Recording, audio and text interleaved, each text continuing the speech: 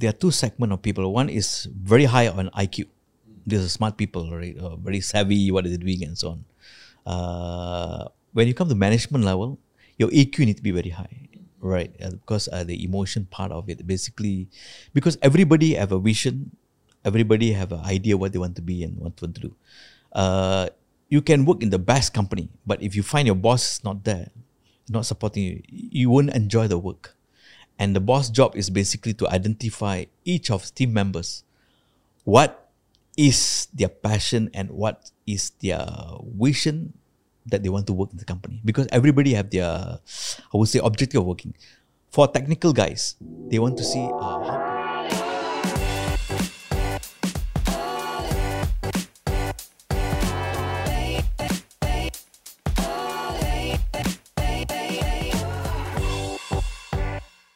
Before we begin the podcast, have you gotten your free ebook? It's called the Build a Six-Figure Portfolio Guidebook. Now, inside it, we share with you the tips and tricks to bring your stock investing skills to the next level. The best part, it's only 10 pages long and it's totally free. Whether you're on Spotify or YouTube, the link to download is in the description, or you can go to www.firl.co/free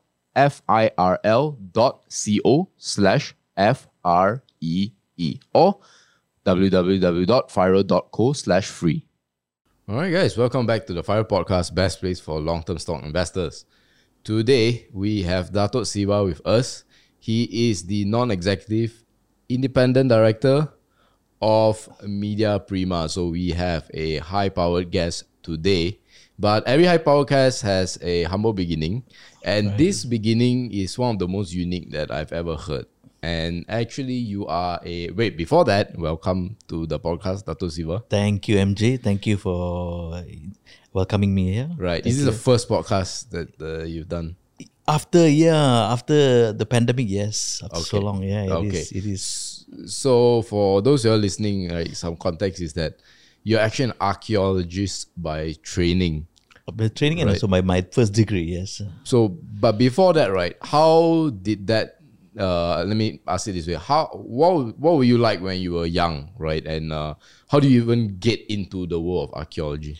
Oh, I think as usual, as a Malaysian student, I studied. I need to go to Form 6 because my parents can't afford to send me overseas at that time. And basically, I was offered a place in University Malaya. And I got few choices, whether I want to do archaeology or some Malay studies or some Indian studies. So I choose archaeology because I find it's more exciting, right? It's more intriguing. And at least I can do a lot of... I would say it's more exciting for me. Right. Yeah. Why was it difficult to do something more conventional?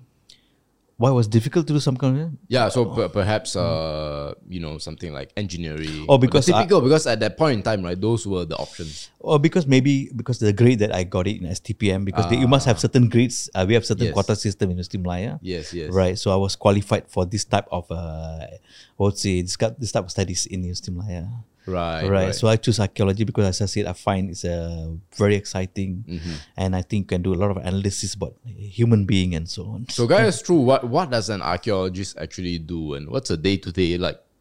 Well, I think depends which part of the world. I think some archaeologists in the western part of the world or even the Middle East and so on, they actually go to the site and do excavation and start digging the past. I'm sure to people who are in the layman term, it's basically becoming Indiana Jones. Yes. Right, Indiana Jones. But of course, it's not that simple and not that exciting as Indiana Jones because you do a lot of analytic part of people. Dusting as well. Dusting, right. You need to be very meticulous, right? You can't just use bulldoze thing through because you'll be going to destroy some of the evidence and so on. Yeah. Right. You need to be very meticulous. You need to be very patient and analytical about things. So why?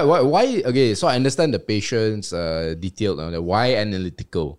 Because so that you can relate back why at that point of time people are using certain tools, people are doing certain maybe certain mold, certain equipment and so on. Because to suit at that point of time. Because I think those days we are not as modern as now. We have a lot of machineries, we have a lot of tools to simplify our life. But those days I think a lot of things are not that simplified. And so something you shared with me very interesting is that emojis is actually how our ancestors communicated. Yes, it's very exciting, right? Because basically, when I started in telecommunication industry back in 1990, one of the pioneer back in 1991, right? And year 2000, after the 3G and 4G start having emojis coming into the real world, basically nowadays you don't type or put in words a lot of things. Basically, as the English saying, picture space thousand words, right? So basically, those days, I think in ancient time, people doesn't understand how to communicate. Their way of communication is basically using symbols, right? So now I think we are taking the symbols back and communicating via 4Gs and 5G to telecommunication. Because words are more confusing. I would say confusing, and people want the simplicity. Nowadays, people want to have instant gratification, especially the youngsters. Right? The new generation want the instant gratification and so on. They don't want to articulate too many things. They want to make it. If they're angry, just put emojis there with a red face and so on emoji. Angry. Sad, they put a sad emoji and so on. Oh, that's a very interesting. We always think of emojis as something new, but really it's not. Not really. But you know, as far as archaeology, when we think of archaeology, we tend to think of it as this out there, you know, fringe thing that people study. And people often associate archaeology with Egypt, right? Right. That's where we learn, you know, the Rosetta Stone, things like that. Right. But I was actually quite surprised to find out in Malaysia, we do have some archaeology talents, right? And, you know, I said that they were in Penang, I believe, but correct me if I'm wrong if there are other places. And is it as exciting in Malaysia in terms of, you know, sites, excavation and all that? I think we have a quite exciting archaeology sites. Okay. But I think we need more encouragement from the government, right? More funding and so on, because it's not easy and it's not cheap to excavate things, right? Basically, the famous like a Professor Zurana Majid from Penang. My supervisor was Leong Sang Huing and Professor Koo Kek Kim in University of Malaya and so on. Koo Kek Kim. Koo Kek Kim was one of the street is the street name. He's one of the famous, I would say, the walking history of Malaysia. Right? So I think we have a couple of places like my thesis was based from Lembah Bujang in Kedah. We have a few more places in Lenggong, Perak. We have some in Johor and so on. But I think we are not actively doing that at this point of time. Maybe due to the civilization and also the level of development that our country have, because we are more focusing on building people. Basically, we want to provide more work, more other opportunities rather than going to excavation. Right. Yeah, because the government's budget is limited, so we can't simply go and excavate. Why is it? Why are excavations and things like that expensive? What's the main reason? Because it takes time. It's not excavate. You can't just bulldoze things. As I told you, when you excavate, you need to spend maybe sometime years, sometime months, right? Just to excavate maybe a few meter square feet or a few square feet, right? So it's expensive. It's time consuming and so on. And I think our country is moving towards more developing, getting more people to get work and so on. Right. So that's why our budgets are more skewed towards that, basically to provide more industrialization, factories and so on, rather than spending more money giving to the archaeologists to dig the past. But what can people expect to find? Because we have done some excavations. Right. What can we find here, right? When we think of, you know, Egypt, we are talking about cities, we're talking about pyramids, we're talking about tombs, things like that. Well, what can we find in Malaysia? We still have, I think, Lembah Bujang, the place that I did my thesis. Basically, I would say it's a city by itself. Really? Yeah, it's a big city there. I don't know how we define city, but I think it's a big kind of a city. I was told there's around 30 to 40 temples are buried. Right, it's a complex. It's a complex. Yeah, it's a complex. Right. So every excavation area is a complex. It's not like just one house, a small building. It's actually a complex. Where people, you must understand, last time there's not many place people can. It's a livable place. So basically, they build a complex where people can pray, people can stay, people can work, people can trade, and so on. How far back does it go? This complex that you discovered. What do you date it to? Maybe I don't have offhand. Maybe 1,600, more than that. Yeah. I don't have it offhand, to be honest with you. Right. But a long time. Long time back. Long time. Okay, so This is an investing and business podcast, so Right. we will talk a little bit less about archaeology now, even though I really want to ask more. I understand. But you mentioned you were a pioneer in the telecommunication industry in the 90s. That was the period where Tun M was really bullish on the MSC, the multimedia Absolutely. super corridor. And interestingly, you started out at Sapura Correct. in Yes. the very early days. Yes. So yes. walk us through, like, what was it like in the early days? Oh, it's amazing, right? Because back in 1990, I started immediately after my graduation in University Yep. Malaya. But I started as a sales guy in Sapura, 1991. So that time we start selling. The Chinese used to call it taikotai. It's a huge, Yeah, the big walkie-talkie, right? It's not Yes. walkie. It's a handphone.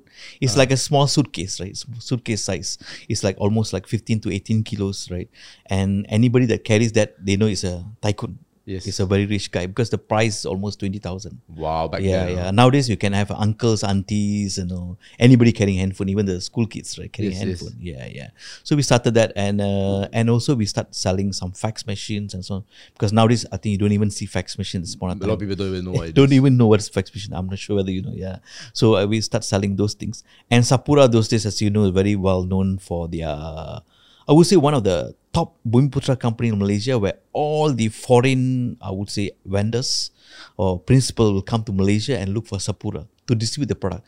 Even Sapura is one of the first one to do Apple products in Malaysia. Wow. Back then. This must have been the Macintosh. and things like- Macintosh and so on. We were the first one, right? Right. Back then, yeah. We So- tend to think of Sapura now as an oil and gas company. absolutely. But back in the day, it was more Yeah. a tech company or communications company. I would say tech company because we are the first one also to manufacture desk phone and to supply to all the houses to Telecom Malaysia. If you remember those days, the desk phone, right? So basically, we used to supply that to all Telecom Malaysia. That's one of the, I would say, early days of Tan Sri Samsudin got his contract, got breakthrough in the industry telco. From there, he started building, distributing IT products, telecommunication product ranging from key phones, mobile phones, fax machines, and so on. And also, then he also diverted into IT. Right. So that's why he starts distributing some softwares, Apple products, HP, HP desktops, right, and also laptops. But laptops was very rare those days. Of course, of my course. time, right? If you carry laptops, you're somebody very seniors and so on. Right? What is like, how long were you there for, and like what were your big key learning lessons? Because I can imagine the formative years of your career. Right. You, as the name suggests, it forms you, right? Yeah, yeah. So yeah. what did you learn there? You know? Well, Sapura was an amazing company because very entrepreneurial based. I have a very good set of bosses with me those days, right? And we are given quite a good free hand to develop the business, right? And I think we used to do like selling handphone used to be like 100 million per month turnover of handphones and so on, right? So we used to do billion ringgit of handphone because those days handphone is just booming and picking up very fast. Right? So although the price was 2,000-3,000 ringgit, all right, but we are one of the largest distributor in Malaysia. We carry almost every brand: Motorola, Ericsson, Nokia, you name it. Right, Samsung was not that famous that day, but these are the three brands that very popular brands. Right. I mean, after that, you had before Nokia, which is I will get to it later on. You were also in places like IBM, correct? Correct. Swetel, Alcatel, which is a Scandinavian company. Alcatel was French company. French, sorry. French, yep. And also Maxis, right? Yep. So this was the period before joining Nokia. Correct. What was that like? Because there are many names here. Yeah, it was amazing because I always love technology, although I did archaeology, just to get a degree, right? I just want to get a degree from University of Maya, but my inclination is always toward technology. Right. So I did a lot of self-learning of technology. So after Sapura, I managed to join a very reputable operator in Malaysia, one of the top operator, Maxis. So I was a head of enterprise. So basically I was focusing on enterprise segment in the Malaysia. And this was still sales, right? In the Purely sales. I was more on sales management. Always have been sales management, right? So after I was staying there for a couple of years, and interestingly, Maxis acquired my previous telco company from Sapura called Adam 017. I don't think so. You guys remember it's Adam. 017 was known as Adam. Before Hotlink, right? Then became Hotlink. Yeah, correct. Because that's a brand. Because you must understand how the whole telecommunication started in Malaysia back in 85 to 95. So basically, Celcom was given a 10-year what do you call embargo. Basically, they're the only operators can do mobile phone, mobile mobile telecommunication. So then after mid 90s, so you start seeing the birth of Maxis. You have Celcom, you got DG and so on so coming. So because they want to liberalize the telecommunication segment, so Adam Adam stands for Advanced Digital Access Mobile, right? It's called Adam. It's given a prefix of 017, and they were operating for a couple of years, and Maxis acquired the company, and now they rebrand as Hotlink for their prepaid, right? Correct. Postpaid is 012. Right. Yes. Yeah. Correct. So that's how. Then after that I move on to Alcatel. I was so interested see how the Alcatel, the multinational works, MNCs, especially what are the differences? Yes. Oh, plenty, right? But basically they are more organized and structured, right? I think and they do things. I think because you must understand the manufacturer who try to direct the industry. So basically they do a lot of R&D. They want to tell you after 1G, 2G and 3G, how it's supposed to be, what the scope of 2G, 3Gs. Yes. So it's very interesting. So it's a different thing. They have a lot of R&D and so on. Of course, I'm not into R&D, but at least we have the preview of what's happening for the next 3 years and 5 years in those industry, especially on the telecommunication and also the data industry. Right. Yeah. So, what's it like working with, in your experience, like I assume you work with a lot of French people. Oh yes. A lot of Europeans, right? Yeah. What are the different like working cultures? I think in Asian cultures, even now, I think relationship plays a long way and very important role in organization, right? Whereas in multinational, maybe relationship take backseat. It more on performance. Basically, it's more performance. How you articulate to your boss. What's the new plan, new ideas that you bring up to the table to address certain segment of the market and so on. Right. So in Asia, it's more on relationship, whereas in multinational, it's more on meritocracy. I see. Right. So do you feel like you feel more at home and in multinationals? I'm comfortable both because I like both, right? I think being Asian, I love relationship. At the same time, I like to see things are done in a more systematic way, right? I think more structured way and more with the visionary ideas to bring back to the industry. Right. So correct me if I'm wrong. Right after this, you joined Nokia, and according to our common friend, you were the youngest, I believe, MD for Nokia, the 4 countries. Correct me if I'm wrong. Yeah, I won't say one of the youngest in the country, but because after Maxis, I was in Alcatel, then I went to Nortel. Nortel was very short, to be honest, only 2 years because of the company had a problem. Nortel is the world's biggest telecom company out of Canada, but they had some scandals, and I think basically the company been collapsed, and basically they sell all their assets from the company. Right. Then I went to IBM, right, and after Switel, then I'm Nokia. So I'm one of the youngest to run the countries. I was running 3 countries for a while. That's Maldives, Sri Lanka, and Malaysia. Right. So, sorry, I forgot to talk about IBM. So that seems to be like, correct me if I'm wrong, it's a odd one out there, because I mean telecommunication, IBM. Yes, it's still tech, but IBM is very different. Correct. What was it like? Yeah, I think you must understand when I joined IBM was towards late 2000, basically 2007, 2008. Okay. And at that point in time, in 90s, 80s, even early 2000, people always look at telco and IT are different. It's segmented, right? It's a different box. But if you look at the trend now, it's basically converging. So it's already start converging late 2000s, actually. Late 2000s. That's why I was interested to look at IBM, because I see a lot of things like telco and so on move towards data. Right. Because last time when handphone is only, the most you do is talk. but then you can send simple datas, right? Text. But now text, you're right, text. But now you can send even your file, you can do emails with a mobile phone and so on. So I already see the trends already moving towards convergence at those times. Right. So that's the reason I went to IBM. So I'm one of the quite rare one in the industry that I can play both sides. I can do IT and also can telco. Yeah, Right. I think that probably stems from your archaeology background, right? Where you need to be more of a generalist. Correct. Right? You need to understand how things connect. Correct. Right. Absolutely. And if you want to be more analytical, I can be very analytical and look at things deep, how things are supposed to be shaped and formed. Yeah, that's amazing. I mean, like, so how about like Nokia? Because you join in the period where it's after they've got, with all due respect, battered by Apple already. Right.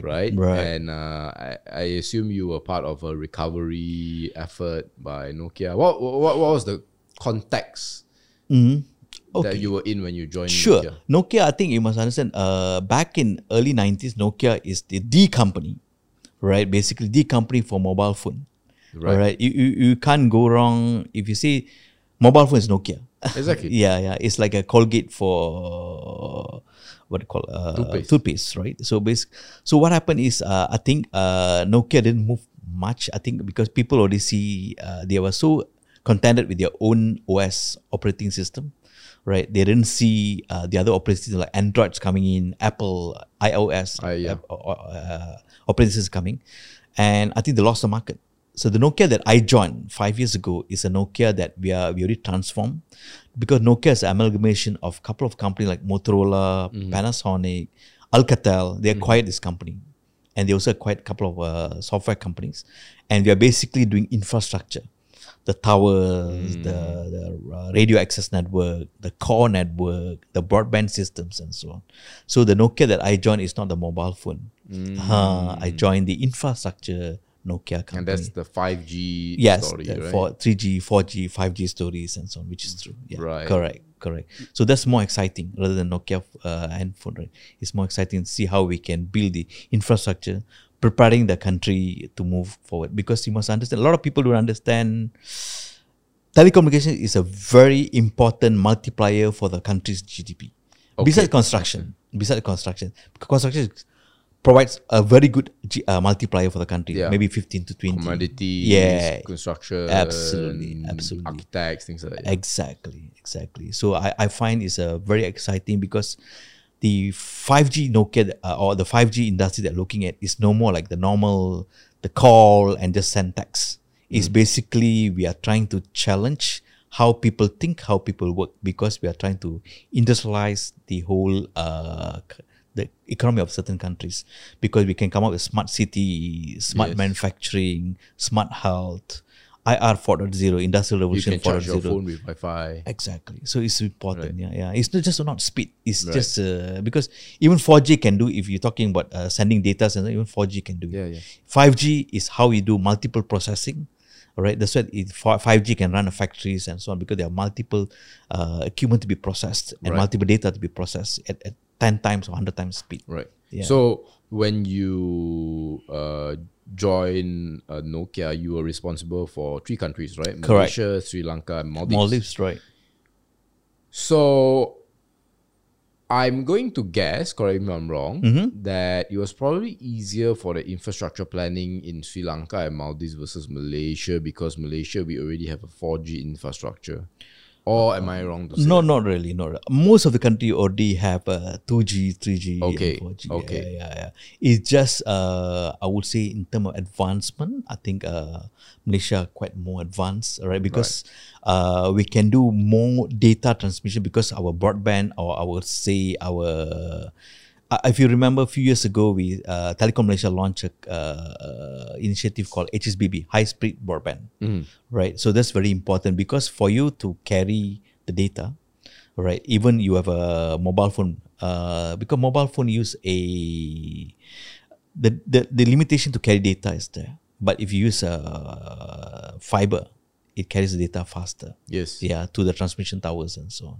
So what are the challenges in building the infrastructure for 5G? Because I know, for example, that you need to build more towers in order for 5G to be prevalent. Correct. But based on your industry insights, what other challenges are there by rolling out 5G? I think you are absolute right. Point one, we need to have more towers because if for 3G, 4G, the distance of tower to tower transmission is a bit further because it carries not many datas. But for 5G, you can have 50 to 100 meter. You need to the towers need to be very nearby so that you can transmit a bigger chunk of data and so on. Right, that's one of the challenges to get sites, especially in the city center, because you also don't want to. You need to blend the city, make it more aesthetic, rather than putting tower everywhere. Can you imagine the towers everywhere in KLCC area, Bukit Bintang areas, and so on? They need to be put very aesthetic. That's one challenge. Second challenge is to fiberize all the towers. You need to fiberize all the tower for that to carry a big data so that it can really perform the 5Gs to the optimum. Yeah. Right. So these are two major challenges, right? And in Malaysia to get a permit to start digging the road. Not easy. Absolutely. And we got different municipal council, different state authorities and so on. It's you not dig easy. one few km, have to apply another one. Exactly. Right. And also we must make sure that whatever place that we are digging is, I would say, we need to minimize the fiber cut. Malaysia, one of the highest fiber cut in Malaysia. So can you imagine every time you dig, then you lay the fiber, then people cut the fiber, then you get interruption in the services. Right. So we need to be very tactical and look at a real right place for us to put so that it will be minimal in terms of repairing and so on. And of course, the cost must be immense. Oh, yeah. That's the reason I think the government came with a single vendor. Yes, I was actually just about to ask you that because this was quite a controversial decision. Right. I think the big 5 telcos, now 4, because of the Axiata DG merger. Right. The big 4 weren't too happy, if I'm not mistaken. But give me your take on this.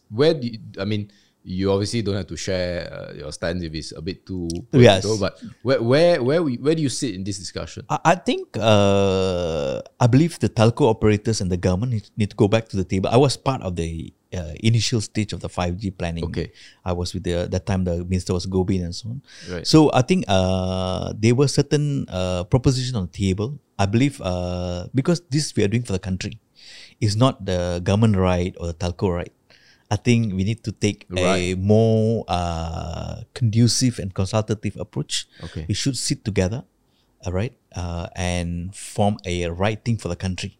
As I said, 5G is not about who can talk faster, which country can have a fast call and so on. No.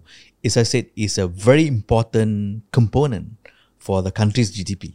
Yes. Right, there's going to be a very high multiplier of the country, and I can tell you some of the new multinationals that are looking at to invest in this country. 5G is one of them to tick in the box whether this country have 5G, because they are looking in few years' time.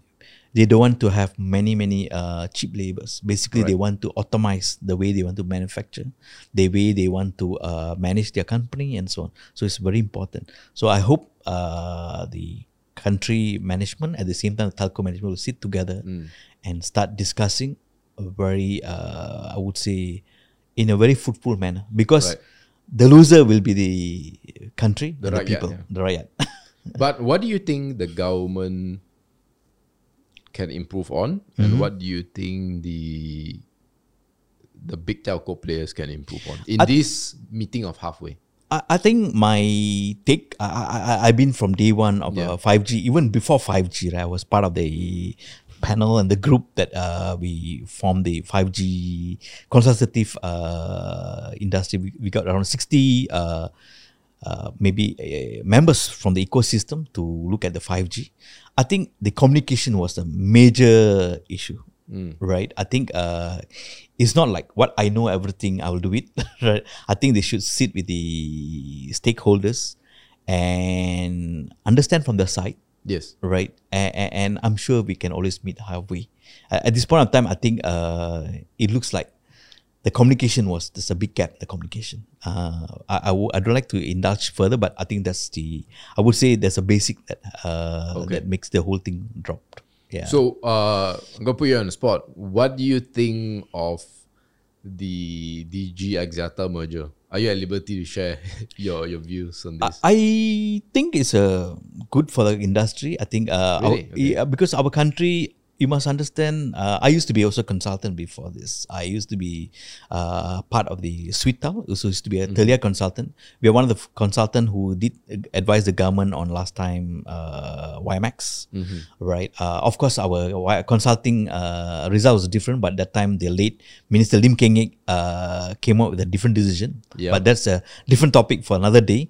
But I think for a country like Malaysia, I think we cannot have too many operators because for operators to sustain, right? They need some sort of monopoly. You need at least 10 to 12 million subs population. Oh, Yes. that So means we can only have 2 or 3 only. 2 or 3 max for because certain countries they also segmentize their telcos, maybe look at just enterprise or just look at broadband and so on.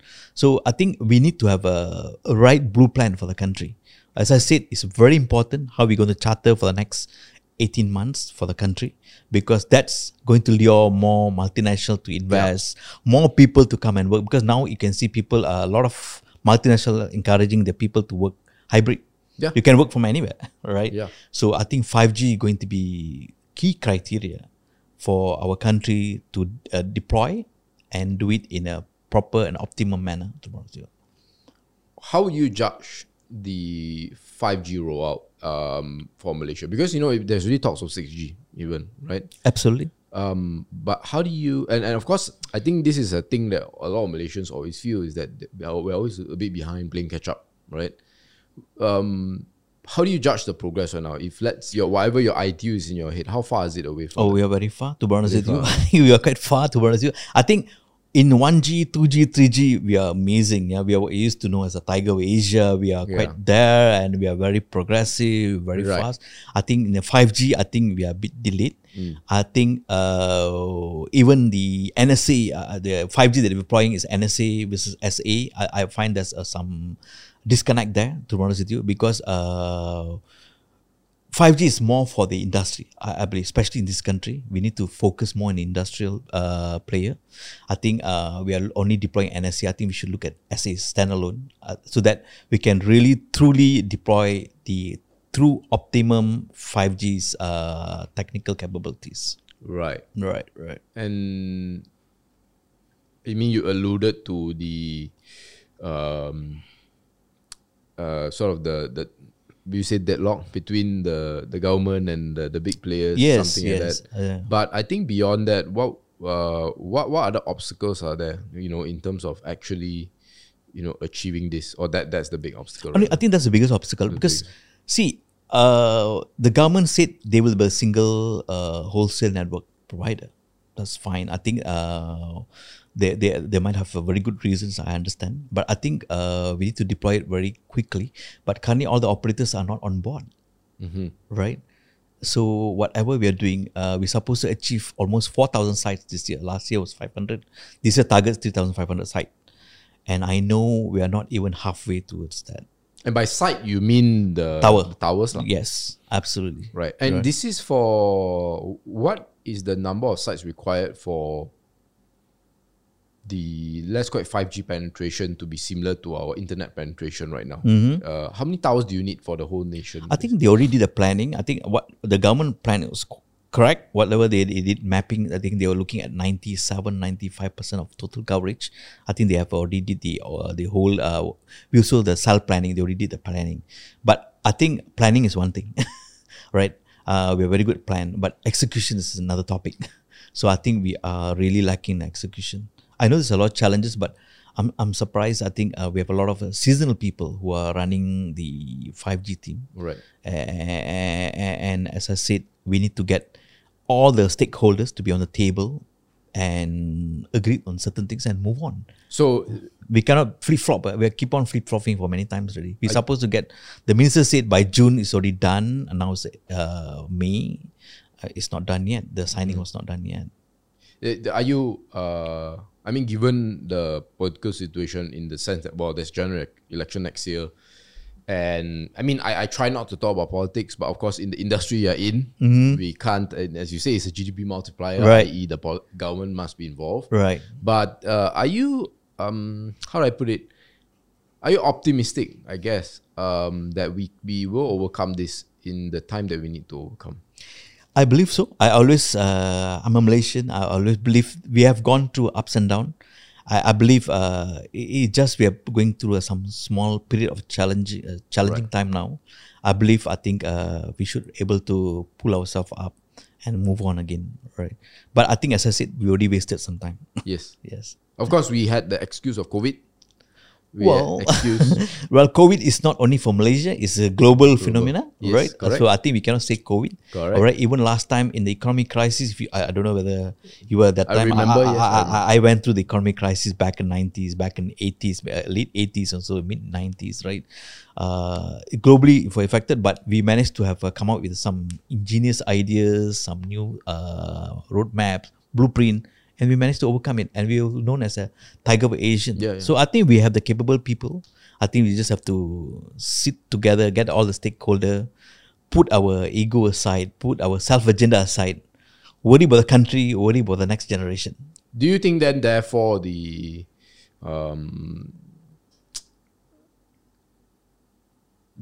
that really what will help is a much stronger government, where because right now the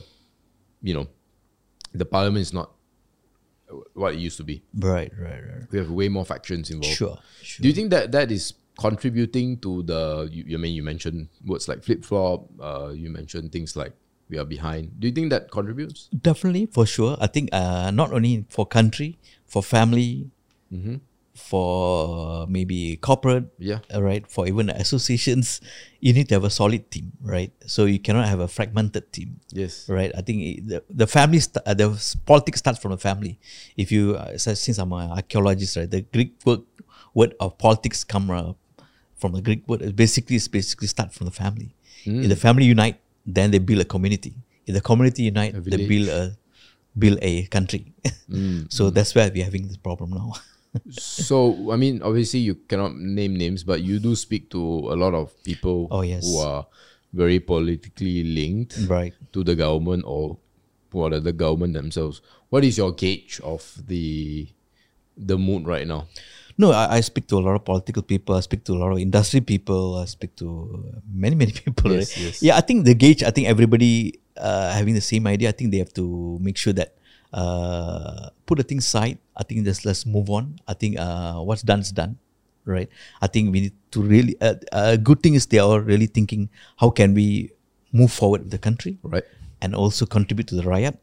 All right, so that we can start getting FDI in. We can hopefully our multiplier in the GDP is good, and we can grow our GDP. Right. So that's more on the government side. So let's put yourself in the shoes of the big players, right? What sort of players are talking about? The telco players. Telco players, right. The Maxis and Sure. even the TMs of this world, right? Sure. There's a fear that with thing like single vendor and all that, and even 5G also, they may not be as profitable anymore. So today, since you were running Nokia, right? No more. It was. Sorry. How would you make the telco industry more profitable? Because I can tell you for a fact that it's a commodity, right? Data, things like that, commodity. Someone offers this. Someone else is gonna start cutting prices and Absolutely. giving you free iPhone, left, right, center, things Right, like that. right. The only sort of business in the telco industry that I'm impressed by from a business perspective is Timecom, right? Because they have that unique advantage of not having to fiberize the whole country or to bring internet to the whole country, so their cost is a lot lower. But if today you were running a telco, how would you navigate the competitive landscape? Because it's really not easy, right? Absolutely. As I said, 5G is not about consumer, right? It's a very small fragment of consumer, basically more for gamers, because we need a very fast speed for the gamers. Well, we have like almost 122% penetration in Malaysia at this point of time, right? I think basically almost 40 million users of a mobile phone and so on at this point of time. I think we need to really rethink how we want to position 5G. It's more important to look at IR 4.0, right? Digitalization in the country, because 5G is part of the digital agenda of the country. Of course. Right? But we are talking about it, but I don't see anything concrete. As I said, we have a lot of plans. Yeah. But the execution part is not there. And I believe they don't really have a lot of industrial people who understand how to do the blueprint, how to move this thing. That's my small comment. Because I think everybody just looking at a very superficial or very surface manner. They need to look at deep how they want to move this thing. Right. Right. And I think Malaysia have a lot of opportunities actually. We're one of the biggest manufacturer of rubber gloves, right? We have one of the important manufacturer of chipsets back in Penang and so on. So there are many ways to look at things, how you want to segmentize, how you want to prioritize the way you want to deploy 5G. Right. Yeah. So how would you do it? Like because it's relatively new, how you package things? 'Cause I'm boiling it down to a very simple level, right? If I go to my telco provider, they say you got X amount, you pay X amount of money and all that. What kind of packages will you build for? Of course, this is in theory right now, but how will you build these packages for?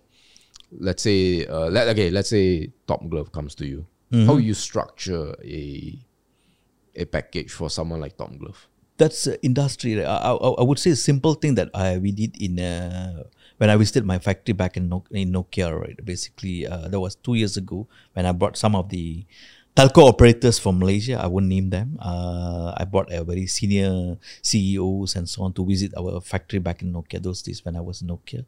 So we used to have 200 plus people, right?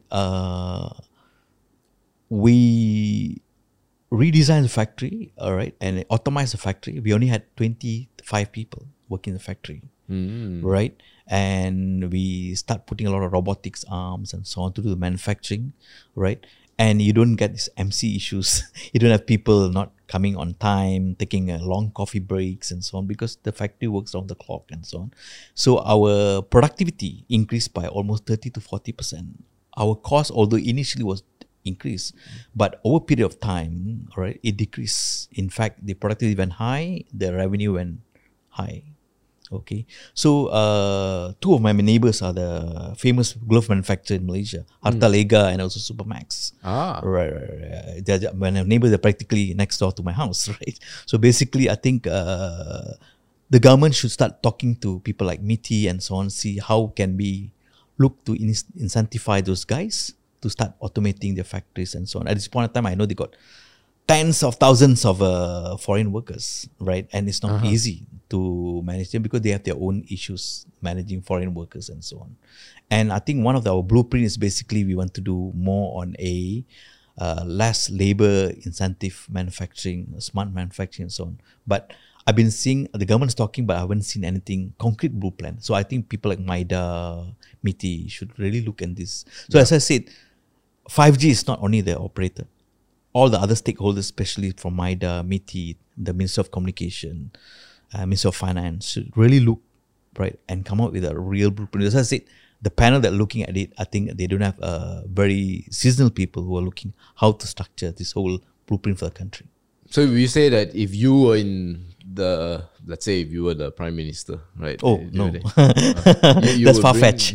But you will bring in the industry leaders themselves to see what they need and how the telecommunication industry can serve them. Absolutely. I think, as I said, 5G is not about consumer. 5G is about enterprise. Not only the glove manufacturer. There are so many SMEs too, right? Yeah. How can we, because SME is always also a big, I would say, contributor towards 60-70% of the economy, to our GDPs. So I think we don't have enough those kind of engagement. Right. Yeah. So you were in telecommunications. 32 years, telecommunication IT. That's it. But then now you are in media, right? Right. You are the one director of Media Prima. Right. They have many brands that we are familiar with. And what made the switch? Yeah, one of the reason I was honored to be called to be part of the board in the Media Prima. So basically, one of the reasons that I was the thing is, we have 5 segments of business in Media Prima. Basically, we have 2,000 plus, almost 2,300 towers, billboards. If you see the CalCC digital billboard, one of the biggest billboard in BSC, We also have static billboards, almost 2,000 plus along the highways and so on. The other thing that we have is a Wow Shop. I think Yes. you know Wow Shop is also part of a Media Prima group. We also have 4 newspapers. That's print. I think, as you know, globally, all the print industry are going down. Yes. It's a sunset industry. Then we also have 4 radio stations. We have 4 TV stations, right? And Media Prima have one of the largest content library in this country. Largest and oldest content library, right? So we have a lot of business. The reason I was brought in is basically those things need a transformation, and those transformation can be only done through technology, right? So we are trying to digitalize a lot of things in our archive, Yep. in the way they are looking at doing the I business. believe it's called Ref Media Group, right? Yes, That's Ref one of Media the- is our digital arm actually, right. which is doing very well. To be honest with you, one of in fact, our hit for Ref Media is the highest for the country Okay. after Facebook and LinkedIn. Facebook and so on, we are number 3. We are the highest in the country. We are higher than other publications. To be honest with you. Oh, you mean in terms of traffic? Traffic, yes, the highest traffic. Right. The Okay. third highest I'll traffic. talk about Ref Media a bit later on, but I want to get your thoughts on starting with television, right? I think now with social media, Yeah. and you can extend this to newspapers as well. We do not get a big chunk of our sources from traditional media, Right. because it's very simple. Let's use the Ukraine war, for example. We can get updates straight away from our phone. We do not need to wait for a newspaper the True. next day like last time. True. And we don't even turn on the TV for news anymore, right? It's more for to watch Netflix or football, right? Right. And we also look at the people like the Star. 5 years ago, revenue was like almost $500 million. Today is down 80%. Yes. Right? Nothing they can really do about it. How is Media Prima's plan to keep the TV3s, the NTV7s, and the New Straits Times afloat? Because I mean, Facebook has essentially, pushed you guys to the side. Now with guys like TikTok, it's even faster, right? Right. How do you navigate this sort of environment?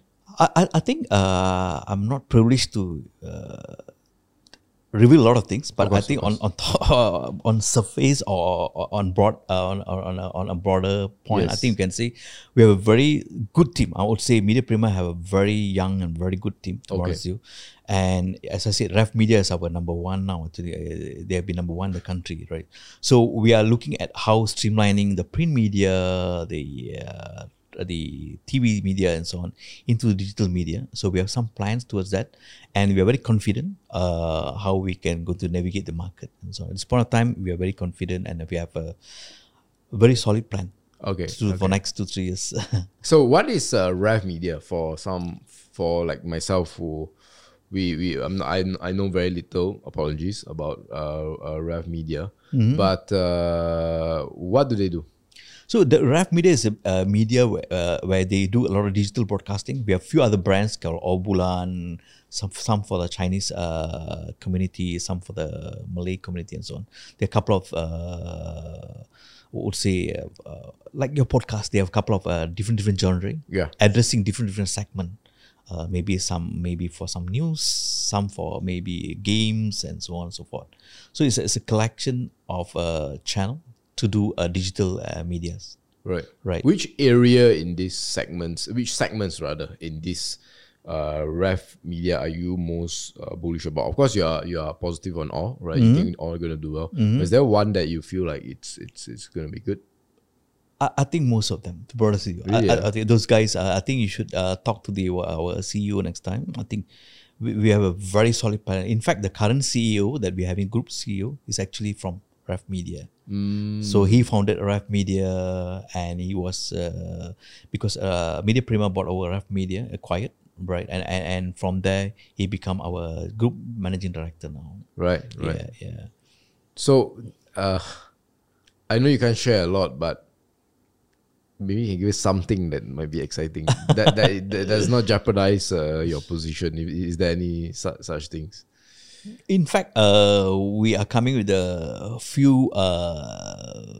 You will see some excitement market within next 60 days to 90 days. 60 to 90 days. Yeah, Okay, yeah, yeah. I will remember Yeah, that yeah, definitely. yeah. Now, there's one thing that I want to ask you, which I found quite interesting, which is Big Tree and Primeworks, right? Right. How do they fit into the strategy? So Big Tree is Prima is actually our media from the, I would say that our advertising board arm, right? It's advertising boards. Right. And so Big Tree, because we acquired Big Tree, we have a majority shareholder in Big Yes, Tree at this point yes. in time, right? So I think this is the outdoor advertising that we do. So you must understand in Malaysia, the biggest, I would say, omni-channel media group. Not only in Malaysia, I would say one of the Southeast unique Asia. one in the world. Really? Yeah. You can Wow. Google and see. I've tried to Google and so I would say we are one of the most unique one omni-channel I would say company in the world, because we have, as I said, billboards. We have TV shops, Wow Shop TV. We have a print media. We have a digital media. We also have audio, right, and TV. So we are one of the most unique one, because even you compare in Malaysia, there's I don't have to name them. There's not many media company. Yeah. You just name one of them. Star, Yeah, we have yeah. Astro. They don't have a full gambit of product like us. Right. Yeah. Yeah, the one-stop shop. Absolutely. That's why the advertisers love to come to us, because if they come to one of the media, we can put them in all multiple media for them. How do I always want to understand a bit about inner workings? Of course, you're not gonna give specific details, but how do you usually work, right? When they come to you, how do you rank, like, okay, if you are in radio, this is the amount you have to pay us. If you want it to be on NTV7, this is the amount you pay. How do these dealings usually happen in behind the scenes? Right. So it's not bad. So what happened is the last 2 years, we have formed a company called Omnia.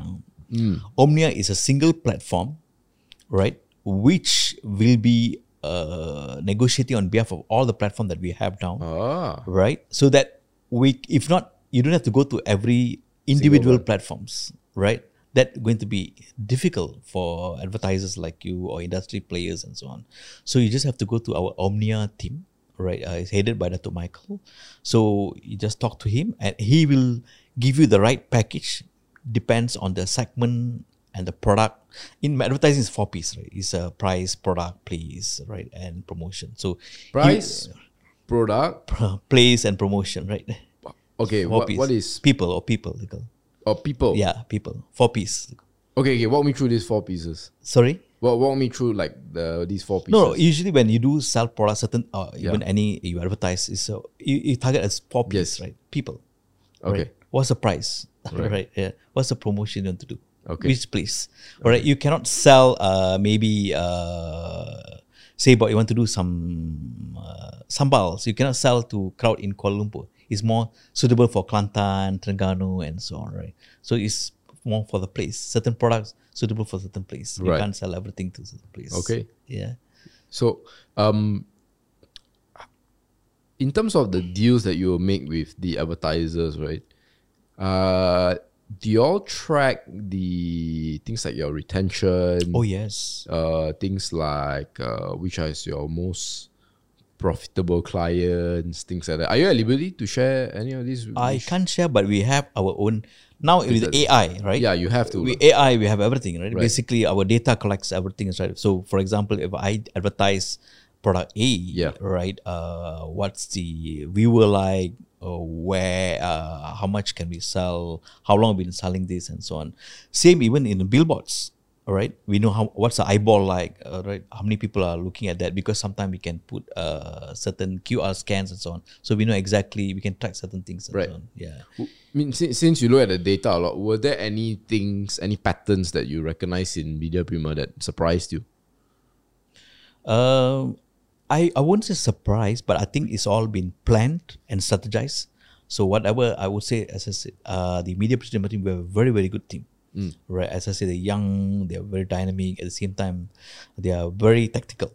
with the current CEO and also the whole management team. They're very tactical, and it's not by chance, by luck. It's all been planned and strategized, and we craft towards the strategy. Yeah. Okay. Yeah. So, I mean, before I move on to something a bit more personal, what has been your big learnings from being in media? Because, in the telecoms industry, in IT industry, even though you were doing sales, a lot of times you were selling, physical products or things like that. But with media, you're selling something a bit more intangible, right? You're selling content. Right. What are your big learnings from there? I think is how you craft emotion of people. So basically how you tickle the emotion, right? Because a lot of a lot of things are impulsive. Yeah. Right. So I think it's how you get into the emotion of people and make them feel good and feel that, yeah, I need this. Yes. Right. Yeah. It's a very emotion things.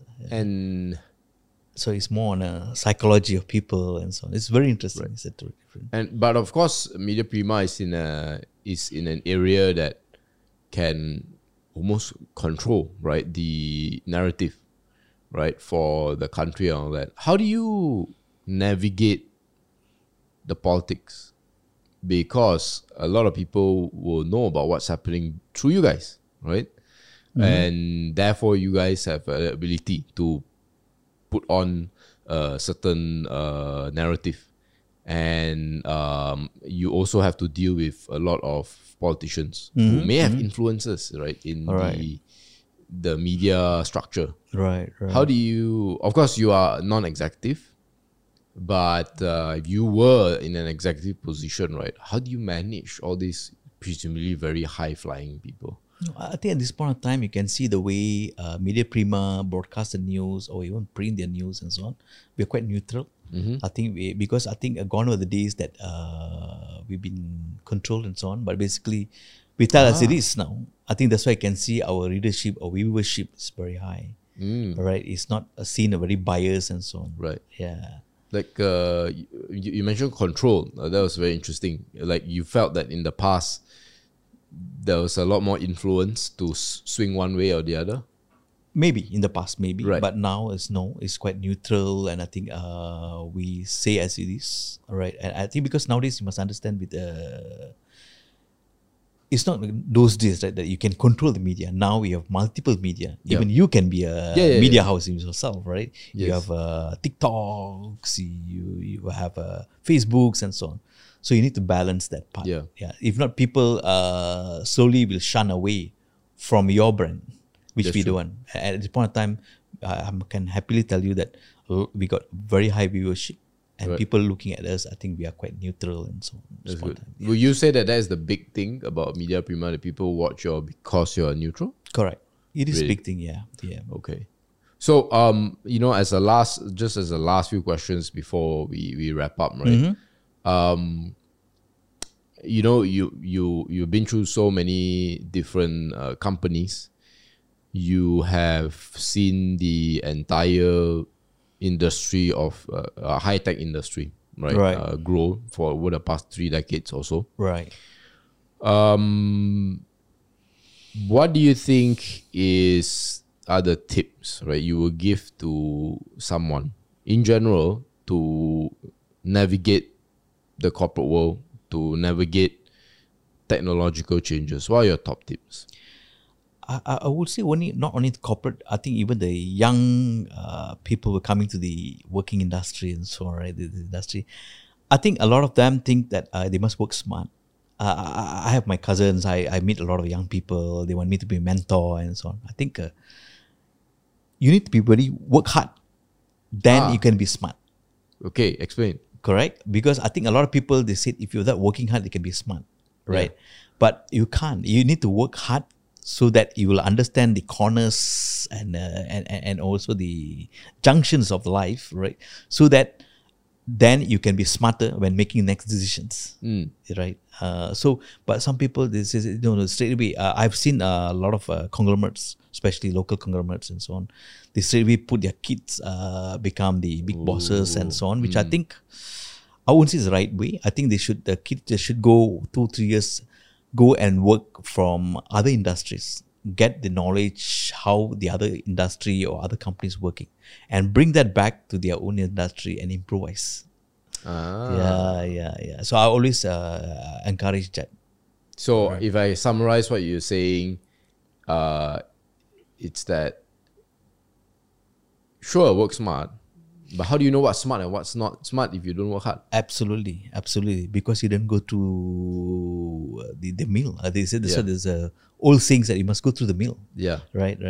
You can't be that smart. You need to earn your dues, right? Yeah, exactly. But how do you manage people? Because you don't reach where you are without dealing with people. And of course, you met all sorts of people, right, correct. in your life, right? Sure. What are your tips for that? Because I know a lot of people, especially a lot of our listeners, they are not. They will say that they are not people person because people like finance and all that. They're more of the technical side of things. How do you? What advice will you give? No, I think there are two segments of people. One is very high on IQ. These are smart people, right? Very savvy. What is it doing and so on. When you come to management level, your EQ need to be very high, right? Because the emotion part of it, basically, because everybody have a vision, everybody have an idea what they want to be and what they want to do. You can work in the best company, but if you find your boss is not there, not supporting you, you won't enjoy the work. And the boss job is basically to identify each of team members, what is their passion and what is their vision that they want to work in the company, because everybody have their, I would say, objective of working. For technical guys, they want to see how can I do more R&D, more how I can do more, go for more kind of trainings and so on to do and enhance my knowledge. So that is their KPIs, or that's what they want, right? Correct. For sales guys, maybe what they're looking is how can I earn more commissions, right? To sell more product and so on. So that's their objective.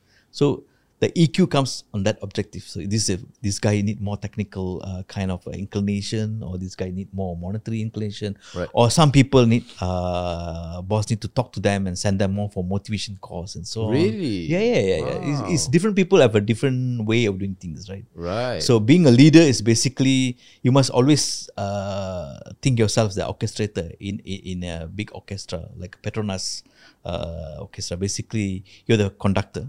So you need to know basically, should this guy play drums more, or should this guy play the violin, so that the music can be nice and soothing.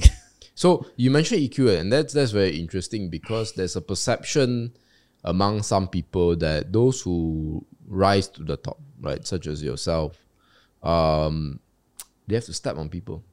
Absolutely. Right. Only people can help you, right? People. No, as in they need to step on others, like to climb to. They need to pull people down. They need to, I understand. Okay, you're talking about company politics to go up. You need to step. Oh no, not at all. I never step people. Basically, I think we are in a very modern way. You need to negotiate. Right? Negotiate and say this is what I want to do, right? And basically, you cannot always get people agree to you. You always must agree to disagree. Right. So even in my, I've been a country head, a country MD many times, right? I cannot make everybody happy. Right? There's always in community, in family, in work, there's always be the 10-15% that is difficult for you to change. Their mindset is such, right? But you need to change the majority, 80-85%. They buy into your vision, they buy into the idea, right? And if the idea align with their objective, definitely they'll support you. So how do you deal with those 10-15%? Because it's a bit like in football, right? Do you watch oh yes, football? I love it. What fan are you? I'm Liverpool. Liverpool. I've been Liverpool fan since 1975. Okay. Not so good this season. yes, but, not so good. But the draw master now. the thing, one of the things managers always say is the toughest part is to leave people out. Correct. Right? They choose the team to leave people out. Correct. So when you talk about the 10-15%, that reminded me of this, right? Right. And managers, good ones at least, they think very hard how to manage the people that they don't pick actually. Sure. Because if you get picked, the players are happy. Correct. How do you do the 10-15%? Because 10-15% of unhappy people in the firm can destroy the firm from within, So you right? put it's quite straightforward, very simple. You put a very strong KPIs, right? And also I basically what I do, I not managed by me, of course, I got my team to manage and so on. So we put very clear KPIs and we review that every quarter, right? And if they cannot follow, they will quit. Right? But if they are logical, rational, and if the objective are aligned with their vision, they'll follow and they change, they become the majority. Right. Yeah, because this group of rebellious always, some people you can always change, some people you can't change. So it's just very simple. You just put the KPIs and just review them on quarterly basis, and if they find stuff, and they'll leave. Okay, we are not doing anything personal, right? Right, because this you are paid to do certain scope of work, to perform certain things. Okay. Right. So that is more to do with dealing with people mostly under you. Yeah, you gave the example of the orchestra, you are the conductor. Right. Now, in the example you give, there's always one conductor only. Correct. Unfortunately, or fortunately, depends how you look at it. In a corporate setting, there are many conductors. And dealing with people under you is one thing, which is what you described. But how do you deal with people at your level? Because everybody is in a sense a boss. Everybody is in a sense a leader. In a sense, they have huge responsibilities. And you are speaking to them on the same level. And you cannot speak to them like you would someone below you, or you have not hit your KPI, things like that. And that many times can be a lot more difficult to handle. Absolutely. How do you do that? Also, I think it's very simple. I think it's the way you address people at different level is in a different way, right? Okay. For example, you're talking about the CX level now, right? The C-suites, C-suites, right? C-suites. And also your fellow board members. But basically, I think we must always believe we have a different strength, they have a different strength. I view our weaknesses and they have different weaknesses. Our mindset, our objective is to complement. The moment we think that we are superior than them, we want to outdo each other, that's where the company will start collapsing and crumbling, right? So respect of equality is very important, right? In fact, when I was Nokia, I always encouraged that we need to have a very high diversity, including male and female. Really? Yeah. In fact, when I was Nokia, I'm one of the earliest country in, I would say, APAC and Southeast Asia to have 30% leadership team female. Okay. In Malaysia, right? I always believe that, so that it give a balance, right? Because guys, we have to come sometimes can be very objective, very very hard and so on. But the ladies will bring their soft side, the motherly side, the caring side, and so on. Yeah. So that's why you balance it. But how does this? Okay, I mean, in a family context, it's easy to see. But how does this actually play out in the workplace? Because one criticism of what you suggested is always, if let's say you put a quota, right? Sorry, quota? Like some sort of principle or quota where you need 30% female. Right. People will say, yeah, you know what? The reason you are a board member, the reason you are a C-suite is because you are a female, right? Not because of something you did or your talent or your merit and all that.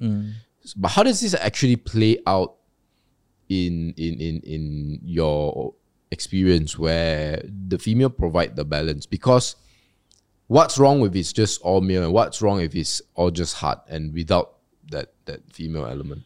Okay, I disagree with your first comment. I think we have a lot of great female leaders in Malaysia. Yes. I think we have a lot of great female. It's just we didn't give them the avenue, the chances for them to be there. Right. I think it's like food, right, or colors, right? I think you need a different color to make it the world brighter, beautiful. Same goes to food. I mean, it can be same ingredient chicken, but the way you cook it and so on is different. That's the reason we need to have a different people to give a different output, so that we get the I would say optimum results. Yeah. So I always think, as a C-suite or as a leader, I think you must have a very open mind, be objective about things, put your egos aside, right? Right. It can be I won't mention, but in some of my previous organizations, we have some Westerners will come. They come with some superiorities feeling, right?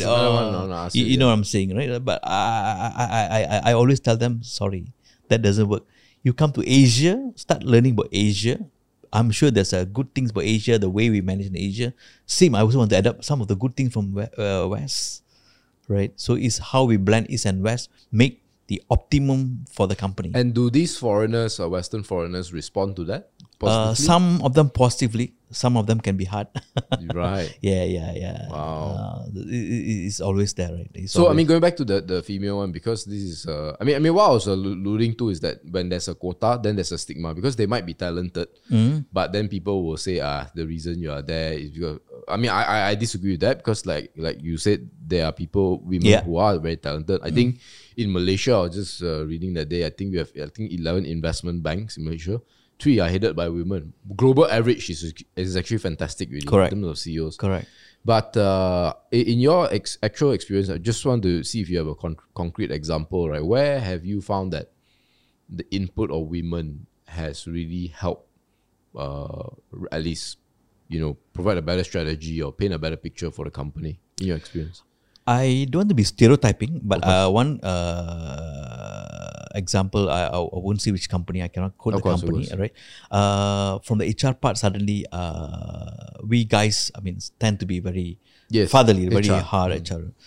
But as I say, I'm not stereotyping, not necessarily only stereotyping. There's also good HR guys, male, right? There are good male nurses as well. Yeah, male nurses also. So, but I'm not stereotyping. It's just example that came off the cup to me, right? So basically, so we were very hard as basically said, hey, this guy, I think we need to take actions. But she came with a different perspectives. Basically, I think, can we start talking to him, what happened to his family and so on.